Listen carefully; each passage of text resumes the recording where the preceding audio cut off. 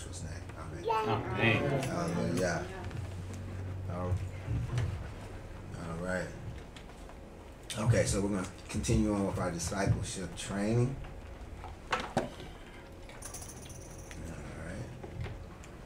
And as always, we're going to enter into the world of Scripture via poem. There's welcome to my world. A place where the natural eyes can't see, where your physical bodies can't be, where the last is first, the first is last, the end is told from the beginning, and when it appears as though one is losing, they're actually winning. Where trumpets are depicted as voices, the persecuted righteous don't complain, but actually rejoices. Here swords are likened to the word, the demons are birds, the dead are yet alive, the living are actually dead, blood and flesh are even depicted as wine and bread. It's a place wherein the humble are depicted as poor, and the poorer one becomes, that later found to be that much richer. I'm speaking of no other place than the Yawsome world of Scripture. So please turn off your phones, perk up your ears, and get ready to listen. Barak HaKodesh is about to begin teaching. Hallelujah. Hallelujah. All right. So we're continuing on. Just taking a overall look at the story of Moshe, you know, and how his life speaks to us. You know, his life speaks to us concerning one that's drawn out of the world, you know, into Yah's marvelous light, into Yahshua, who's our marvelous light, right? You know, and so the first, Moshe's life could be divided up into three different periods of 40. 40 speaking to, you know, testings and trials. We have three distinct, you know, periods of testings and trials, you know, and so this first period of testing and trials, you know, speaks to being in the Word, being in Mitzrayim, being in the Word, you know, and learning, you know, to you go through that period of testings and trials that come about with that, you know, which leads you, you know, to our second period of testing and trials, you know, and in the second period of testing and trials, you know, we can expect to have to stand up and fight for what is right, just, and true. You know, even as Moshe had to do in the land of Midian. You know, also, like under Moshe, would have dwelled with the priest of Elohim, you know, within the land. That is, to find a priest who's also friends with Elohim. That is, one who protect and serve the things of Elohim, you know, who watches over his flocks, his herds, who walks in his will, way, and purposes, you know. And so, like, this is what we're expected to do during this second time of, or period of testing and trials, if we're called out to, you know, drawn unto the Father, you know, we must go through the Son. And so if we're drawn out to him, to that marvelous light, then these are the things that we can expect to do. You know, lastly, this is where the would-be servant of Elohim, well, the second period is also known as the land of strife. You know, I think I misplaced one of my slides. You know, but anyway, you know, so the second period is of testing and trials. It takes place in the land of Midian, or the land of strife. You know, so this speaks to us and tells us that this second period is going to be, the road's going to be a bit bumpy. You know, it's not called the land of strife for nothing, right? You know, we can expect strife, you know, throughout these testings and trials. And so, like, this is a picture of the wilderness experience, if you would. You know, for Israel, it represented the wilderness experience. And even with Moshe, you know, he had to go through the wilderness to get to Midian. You know, so, you know, we're told in Yochanan 6:44, no one can come to me. This is Yahshua speaking, saying, no one can come to me unless they're drawn by the Father who sent me, and I will raise him up on the last day. You know, so in a manner of speaking, all of us who have come to Yahshua, or who truly come to Yahshua, you know, we were drawn out. We were drawn out by the Father. So we are all a type of Moshe, in a manner of speaking. you know, if we were drawn out. You know, now Moshe was drawn out of the river, and he was, the terminology and the picture that's being painted, you know, all speak to him being wrapped in scripture, you know, as a babe, you know, and so, you know, some of us, you know, that grew up in religious families were in fact wrapped in scripture as a babe, you know, and was brought up in the faith, you know, and some of us not. But, you know, suffice it to say, you know, if you've come to Yahshua, you were drawn out. And so we all have to go through this first period of testing and trials, which is just to learn about Yah and to learn about his word, you know, and there's some testings and trials that come along with that, you know, and this is depicted by the first stage of Moshe's life, you know, and we're told in Acts 7:23, and when he was full 40 years old, it came to his heart to visit his brethren, the children of Israel. So, you know, this period testing and trial lasted until he actually, you know, had to flee the land of Mitzrayim, you know, because he had killed somebody, you know, and, you know, if you stay in the word long enough and you learn enough, you will get to the point where you begin to challenge, you know, the Egyptians.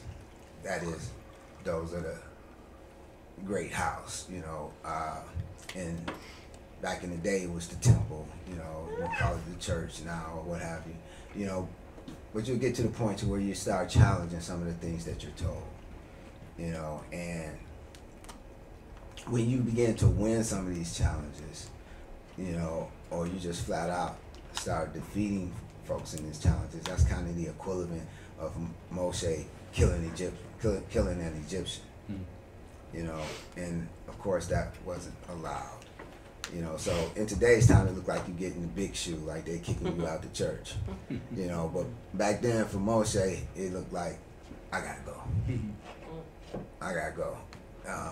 you know, otherwise they're gonna kill me. So he leaves, and then that marks the second period of testing and trials in his life, which takes place in the land of Midian, you know. And so here's Moshe on his way, you know, and he's leaving from here, Mitzrayim, and he's going all the way over to Midian. That was quite a distance. And so he gets over there and he starts a new life.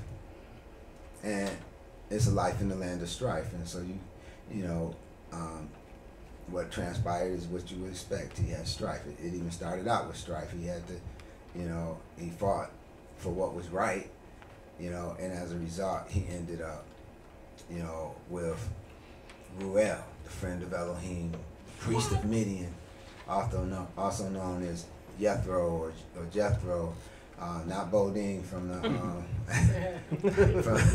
from the Beverly Hillbillies, but you know, it's a different Jethro, you know. And Jethro means, you know, what was it? It wasn't Your Highness. What was it? Yeah, Jethro.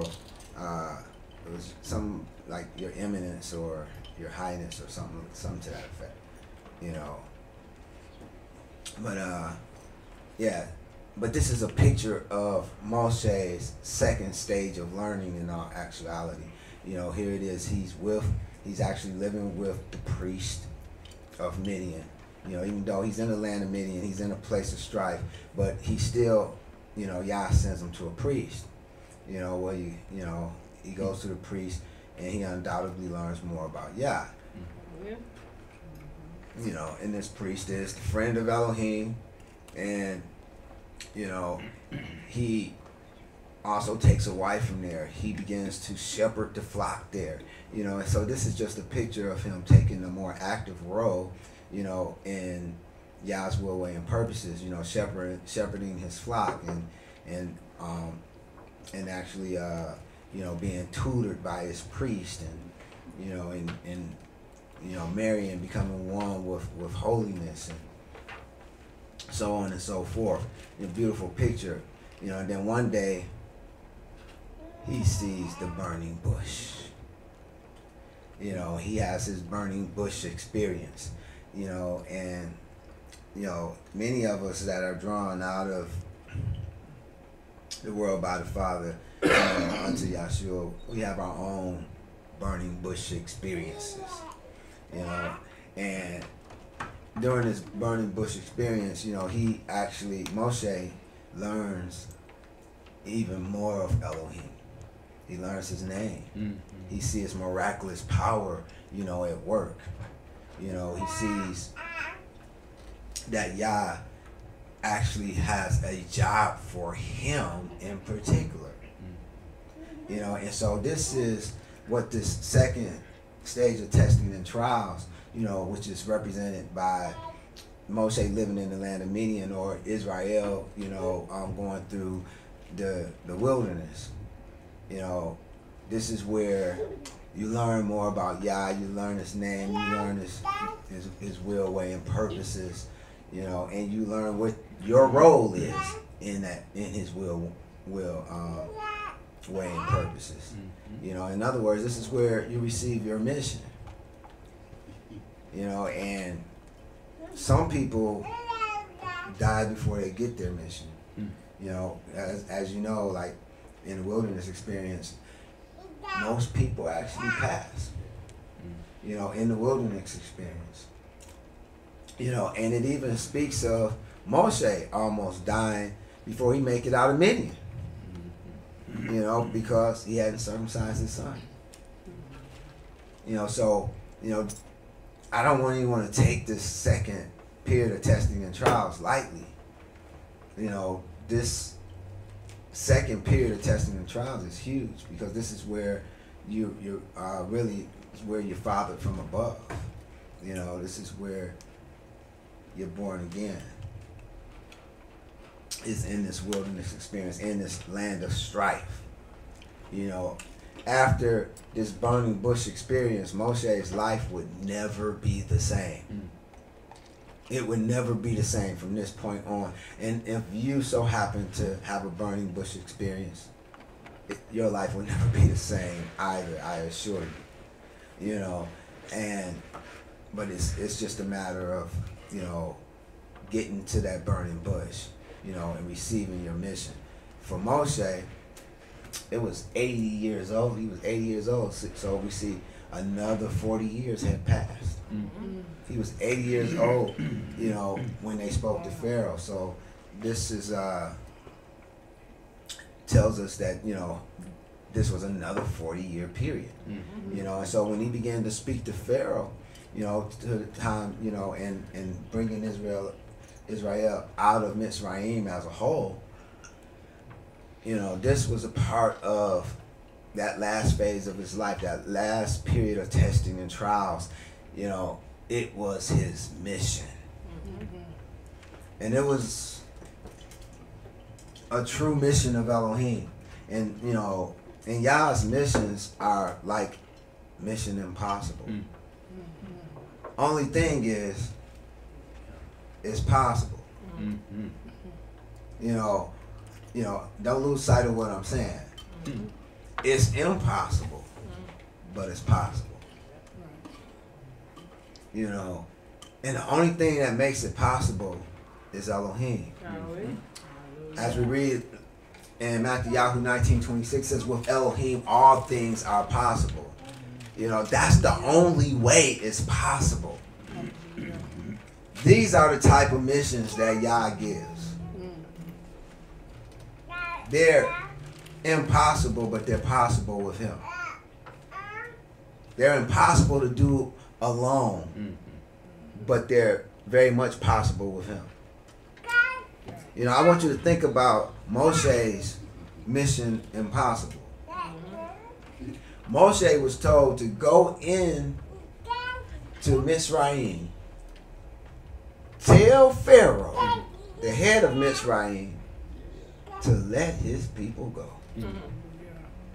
Now, just to give you a perspective of how that was. You know, Mizraim was like the United States of America of its day. So it was a superpower. Most likely the #1 superpower. You know, and so this is like, you know, some ordinary Joe Blow going to the President of the United States. You tell her, Taylor.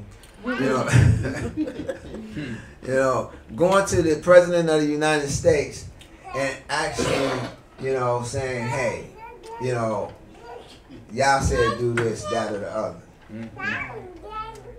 How preposterous would that seem to the president? You know, I want you to think about that, because this was truly mission impossible. You know, you can see how hesitant Moshe was to even go and to even do it. He did his best to get out of it. He's like, you know, look, man, I can't even talk. You know, my mouth, you know, he like, I made the mouth, I'll be with you. Well, you know, like, and that's a long walk. You know, he tried everything to get out of it, but Yah was clearly not having it. He was not letting them off the hook. You know, so he finally acquiesced. You know, and I'm pretty certain that he's glad he did, and it was the best decision he could have ever made. You know, but my point is, like, for Moshe to go to Pharaoh was the equivalent of you going to the President of the United States today, you know, and making a demand. You know, and it's like me going to the president and saying, hey, you know, y'all said, give me my 40 acres and a mule.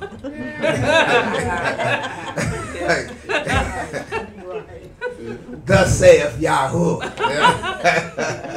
You know, like, how preposterous would that sound? You know, like, hey, you know, I'm telling you, you know, I have my ride. You know, like, you know, that's how crazy that was, though. Nevertheless, Moshe went, and he done what Yah told him, and Yah made the impossible possible. You know, also consider that they survived in the wilderness for 40 years. The wilderness was a place that was uninhabitable. Yet they inhabited it for 40 years. Again, mission impossible. But with Yah, it became possible.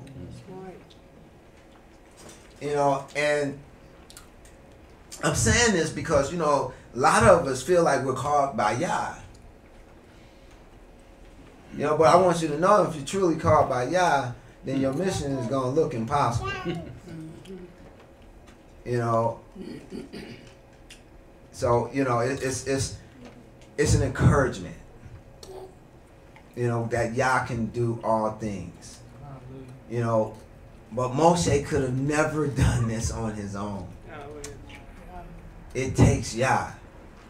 You know, Yah has to be with us. Yah must be with us.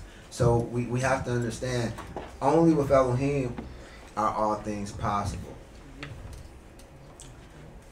I want us to consider Exodus 17, 1 through 8. This is a story dealing with Moshe, you know, and when he ran into some of the impossibilities of that mission, impossible yet possible. Let me have my first reader read Exodus 17, 1 through 8, please. Okay. And Jethro means a remnant or excellence, according to Jackson. Yeah, that's what I was looking for. That's the one I had. Exodus 17:1. And all the congregation of the children of Israel journeyed from the wilderness of Sin after their journeys according to the commandment of Yahuwah, and pitched in Rephidim, and there was no water for the people to drink. Wherefore the people did chide with Moshe, and said, Give us water that we may drink. And Moshe said to them, Why chide ye with me? Wherefore do ye tempt Yahuwah? And the people thirsted there for water.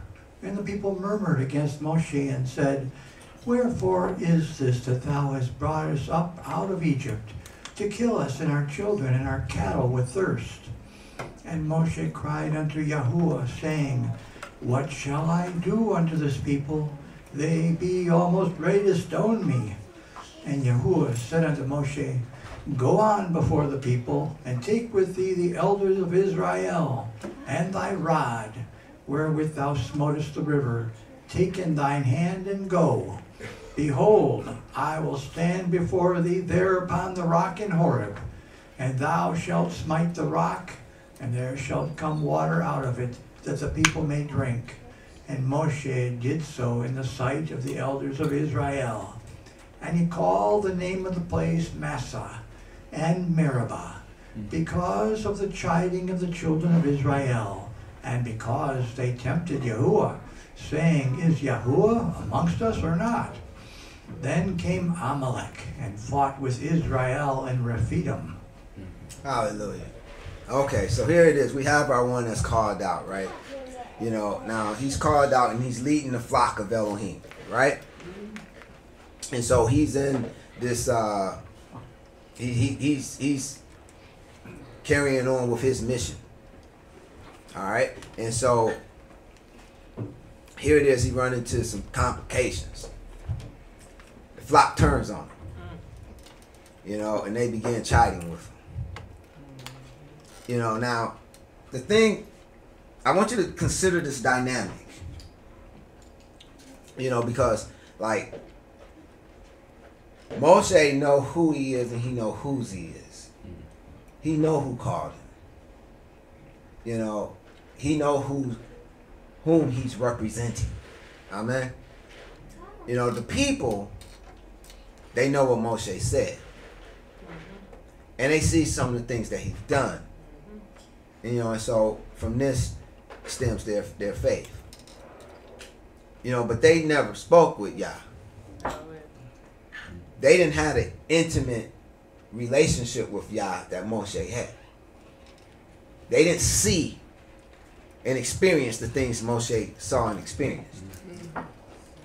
You know, with Yah. You follow me? Yeah.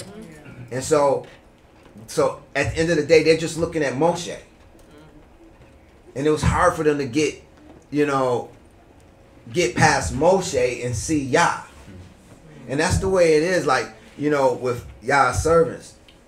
You know, sometimes you got to look past them and you got to see Yah. Hallelujah. You know, and it's the same thing with any of Yah's people. You have to look past the person and you have to see Yah. Now, Moshe tells them, why are you chiding with me? I keep telling you, this is not me. It's Yah. You actually not chiding with me. You tempting Yah. And so this is what he's telling them in verse 2, okay? You know, and, you know, the flock is acting like a flock. You know, they was thirsting for water. And, you know, so they started murmuring again against Moshe. You know, and he started telling them, you know, what Moshe did. You know, wherefore thou hast brought us up out of Mitzrayim to kill us. You did this. You know, so you see, like, they're getting blamed. You know, Moshe is getting blamed. Then, you know, Moshe cries unto Yah. Now, I want you to pay close attention to what Yah tells Moshe. Verse 5, it says, Yahuwah said unto Moshe, Go on before the people and take with thee the elders of Israel and thy rod. Yeah, we're not going to spare it. You know. He says in verse 6, Behold, I will stand before thee upon the rock in Horeb, and thou shalt smite the rock, and there shall come water out of it, that the people may drink. So Moshe did so in the sight of the elders of Israel. Now I want to, you know, I always tell you, like, Hebrew paints pictures, right? Mm-hmm. So I want you to see the picture here. Imagine, if you would, you know, if we just take verse 6 at face value, you know, and we don't know what size the rock was. But it says, I will stand before thee So imagine you have someone that's before Moshe. And he says, I will stand before thee there upon the rock. So he's before Moshe, he's on the rock. You know, and he says, thou shalt smite the rock. Well, if he's before the rock, who is he smiting? Yeah. Can you see that? Oh, wow. Hallelujah. Can you see that? And so it says Moshe did so in the sight of the elders. You know, Moshe actually struck Yah. And it's because the rock represents Yah. You know, and it's a beautiful picture. You know, what's beautiful about Yah getting struck? Huh? You know, because it saved the people. It saved the flock. You know, and I also want you to take note of what was said. It said he called the name of the place Massah Meribah because of the chiding of the children of Israel and because they tempted Yahuwah. How did they tempt him? By saying, is Yahuwah among us or not? Many of you do this today. Many folks do this today. Just like the majority of them did it. Many do it today. They profess Yah as their Adonai. They profess Yah as their Elohim. You know, they profess Yah as their deliverer, their savior. But soon as trouble comes, they act like Yah isn't there. They act as if Yah is not among them. And this tempts Yah. I want you to understand this because this is a huge lesson to be learned during this period of testing and trials. You have to learn to trust Yah in the good times and in the bad. Because if you don't, what happens next? Verse 8. Then came Amalek and fought with Israel in Rephidim. Can you see that? Yeah. Because they tempted Yahuwah, Amalek attacked them. They opened the door to be attacked by the enemy. Now, mind you, this is important. This is an important lesson because Yah still saved them from their thirst, from their dying thirst. I want you to see that. Yah saved them from their dying thirst, yet and still, they opened the door to be attacked, and they were attacked by Amalek. I pray you can see that. You know, because that's really huge. That's important. You know, because they got what they needed. But they opened the door to be attacked. Because they tempted Yah. Rather than just, he was going to give them what they needed anyway. All they had to do was be patient and just hold on, trust and wait on him. But instead, they chided with his servants and they tempted him. Act like you know Yah is among you. You know, I coined this phrase a long time ago. You know, oftentimes before I leave the house, you know, I try to remember to say, you know, to ask myself, what will Yah catch me doing today? And preferably the answer is nothing. You know, but you have to remember Yah is amongst you. In the good times and in the bad. In the bad times, he doesn't leave. He doesn't leave. Even though you may feel all alone, he's there. He hasn't left. He just wants you to cry out to him.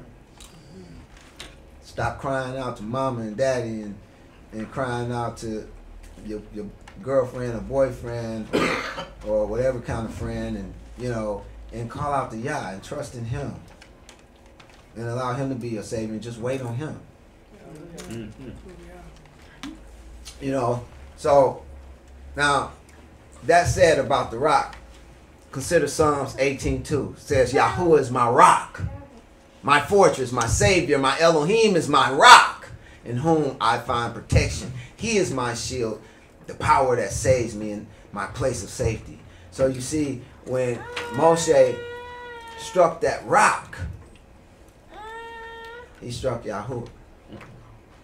He struck Yahshua, his Savior, his Elohim. You know, and so that's a beautiful picture to see. Now let's compare this to Numbers 20 verses 17 through 13, which is the second time Yah brought water from a rock.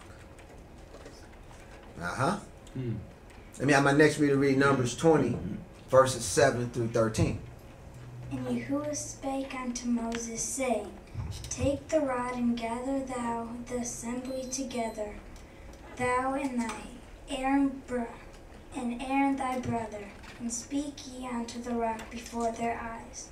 And it shall give forth his water, and there shalt bring forth to them water out of the rock, so thou shalt give the congregation and their beasts drink. And Moses took the rod from before Yahuwah as he commanded him. And Moses gathered the congregation together before the rock. And he said unto them, Hear now, ye rebels, must we fetch you water out of this rock? And Moses lifted up his hand with his rod. He smote the rock twice, and the water came out abundantly. And the congregation drank, and their beasts also. And Yahuwah spake unto Moses and Aaron, Because ye believe me not, to satisfy me in the sanctify me in the eyes of the children of Israel. Therefore ye shall not bring this congregation into the land which I have given them. And this is the water of Meribah, because the children of Israel strove with Yahuwah, and he was sanctified. Hallelujah. All right, so here it is again. Yah tells Moshe, take the rod. But this time, he says, speak ye unto the rock before their eyes. Now remember, the first time he told them to smite the rock. But this time, he told them, just speak ye unto the rock before their eyes. But what Moshe do? First of all, I noticed something like what Moshe said. You know, first of all, you know, he talked about them a bit, you know, called them out their name, called them rebels, you know. But then he said, must we fetch you water out of this rock? What happened to Yah? Must we fetch you water out of this rock? And it says, and he lifted up his hand, and with his rod, he smote the rock twice. Well, he wasn't even supposed to smite it once. He was supposed to just speak to the rock, right? And it says the water came out abundantly. You know, and in verse 12 told us, says, and Yahuwah spake unto Moshe and Aaron, says, because ye believe me not to sanctify me in the eyes of the children of Israel. See, they didn't sanctify him. They didn't set him apart, you know, and they didn't do what he said. Therefore ye shall not bring this congregation into the land which I have given them. You know, and so I want you to see something again. Like, even though Moshe and Aaron disobeyed, Yah still gave him the water. Can you see that? You know, Yah still gave him the water. And Yah will still bless us, you know, sometimes. You know, even though we may not do what we're supposed to do, you know, but for his will, way, and purposes, it may be necessary that you receive a blessing anyway. But what I want you to understand is, even as with Israel in the first account, so it is with Moshe and Aaron in the second account. There's still a consequence to your actions. So even though they still received the water, they got what they needed. It wasn't without consequence. So with the people of Israel, with the children of Israel, you know, they got attacked by Amalek. Well, but with Moshe and Aaron, they lost the right to bring the children into the land. Can you see that? You know, and it seemed like, you know, smoked the rock twice, you know. I don't know why twice. Maybe one for him, one for Aaron. You know, we're gonna hit it twice. You know, but you was just supposed to be speaking to him. Now I want you to consider this rod. The rod is Matei, number 4294. It speaks to a tribe, or it speaks to authority or ruling. Now, I want you to think about this for a second. You know, because we already see that the rock can represent Yahshua, right? And so hereby we learn that a rod can represent a tribe or a ruling tribe. Can you see the picture that's being painted here, that our rock, Yahshua, will be struck by a ruling tribe? Even a ruling tribe of Moshe and Aaron, which is the tribe of Levi. Which is exactly what happened in the time of our Messiah. Can you see that? That within these passages were actually a prophecy concerning the Mashiach when he comes. That's how Yahshua the word is. You know, but I want you to really see that just because you get what you want doesn't mean that Yah is necessarily blessing you for good. Sometimes you get what you want because it's a part of Yah's will, way, and purposes. But that doesn't mean you're not going to be reprimanded. That doesn't mean that you're not going to pay a price. Just like Israel had to pay a price, just like Moshe and Aaron had to pay a price. You know, keep that in mind.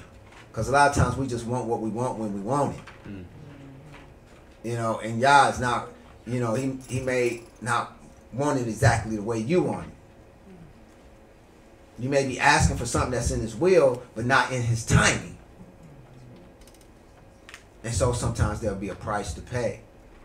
You know, and just to validate, you know, what I'm saying, consider 1 Corinthians 10:4. It says, for they drank from the spiritual rock that followed them, and the rock was Mashiach.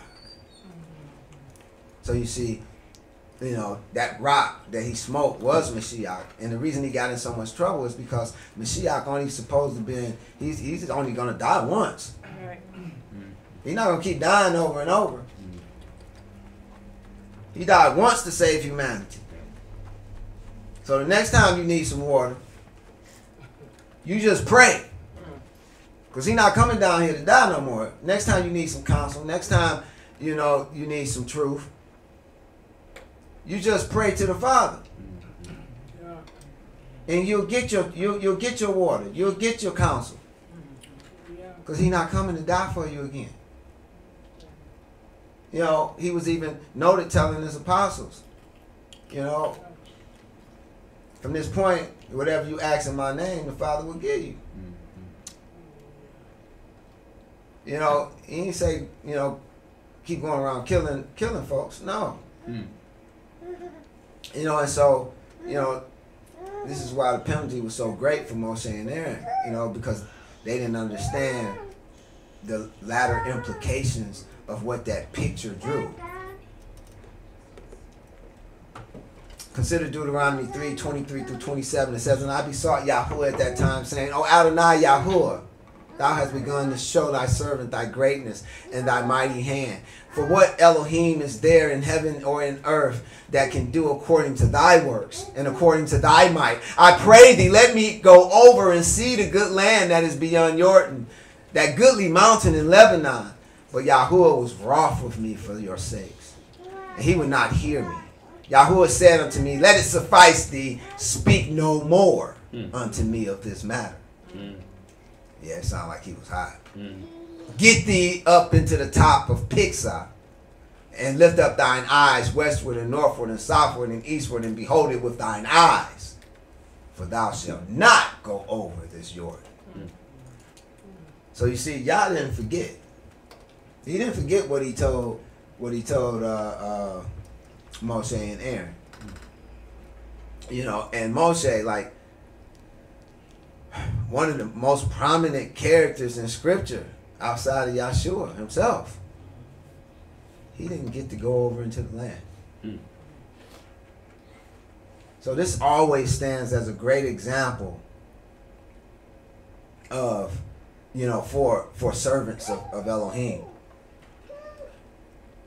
Like, you can get all the way to the end and not make it. You can get all the way to the end and not make it. You can't take it for granted just because he's using you. You know, consider what 1 Kephas 4:16-19 says. It says, yet if any man suffer as a Christian, let him not be ashamed, but let him glorify Elohim on this behalf. For the time is come that judgment must begin at the house of Elohim. He starts with his leaders. That's where the judgment starts. And so Kephas continues on. He says, and if it first begin at us, then what shall the end be of them that obey not the gospel of Elohim? If it's rough on us, if it's rough on folks like Moses and Aaron, then what about just the ordinary folks that don't even obey half the time? Verse 18, and if the righteous scarcely be saved, if they barely get in, where shall the ungodly and the sinner appear? Wherefore let them that suffer according to the will of Elohim commit the keeping of their souls to him in well-doing, as unto a faithful creator.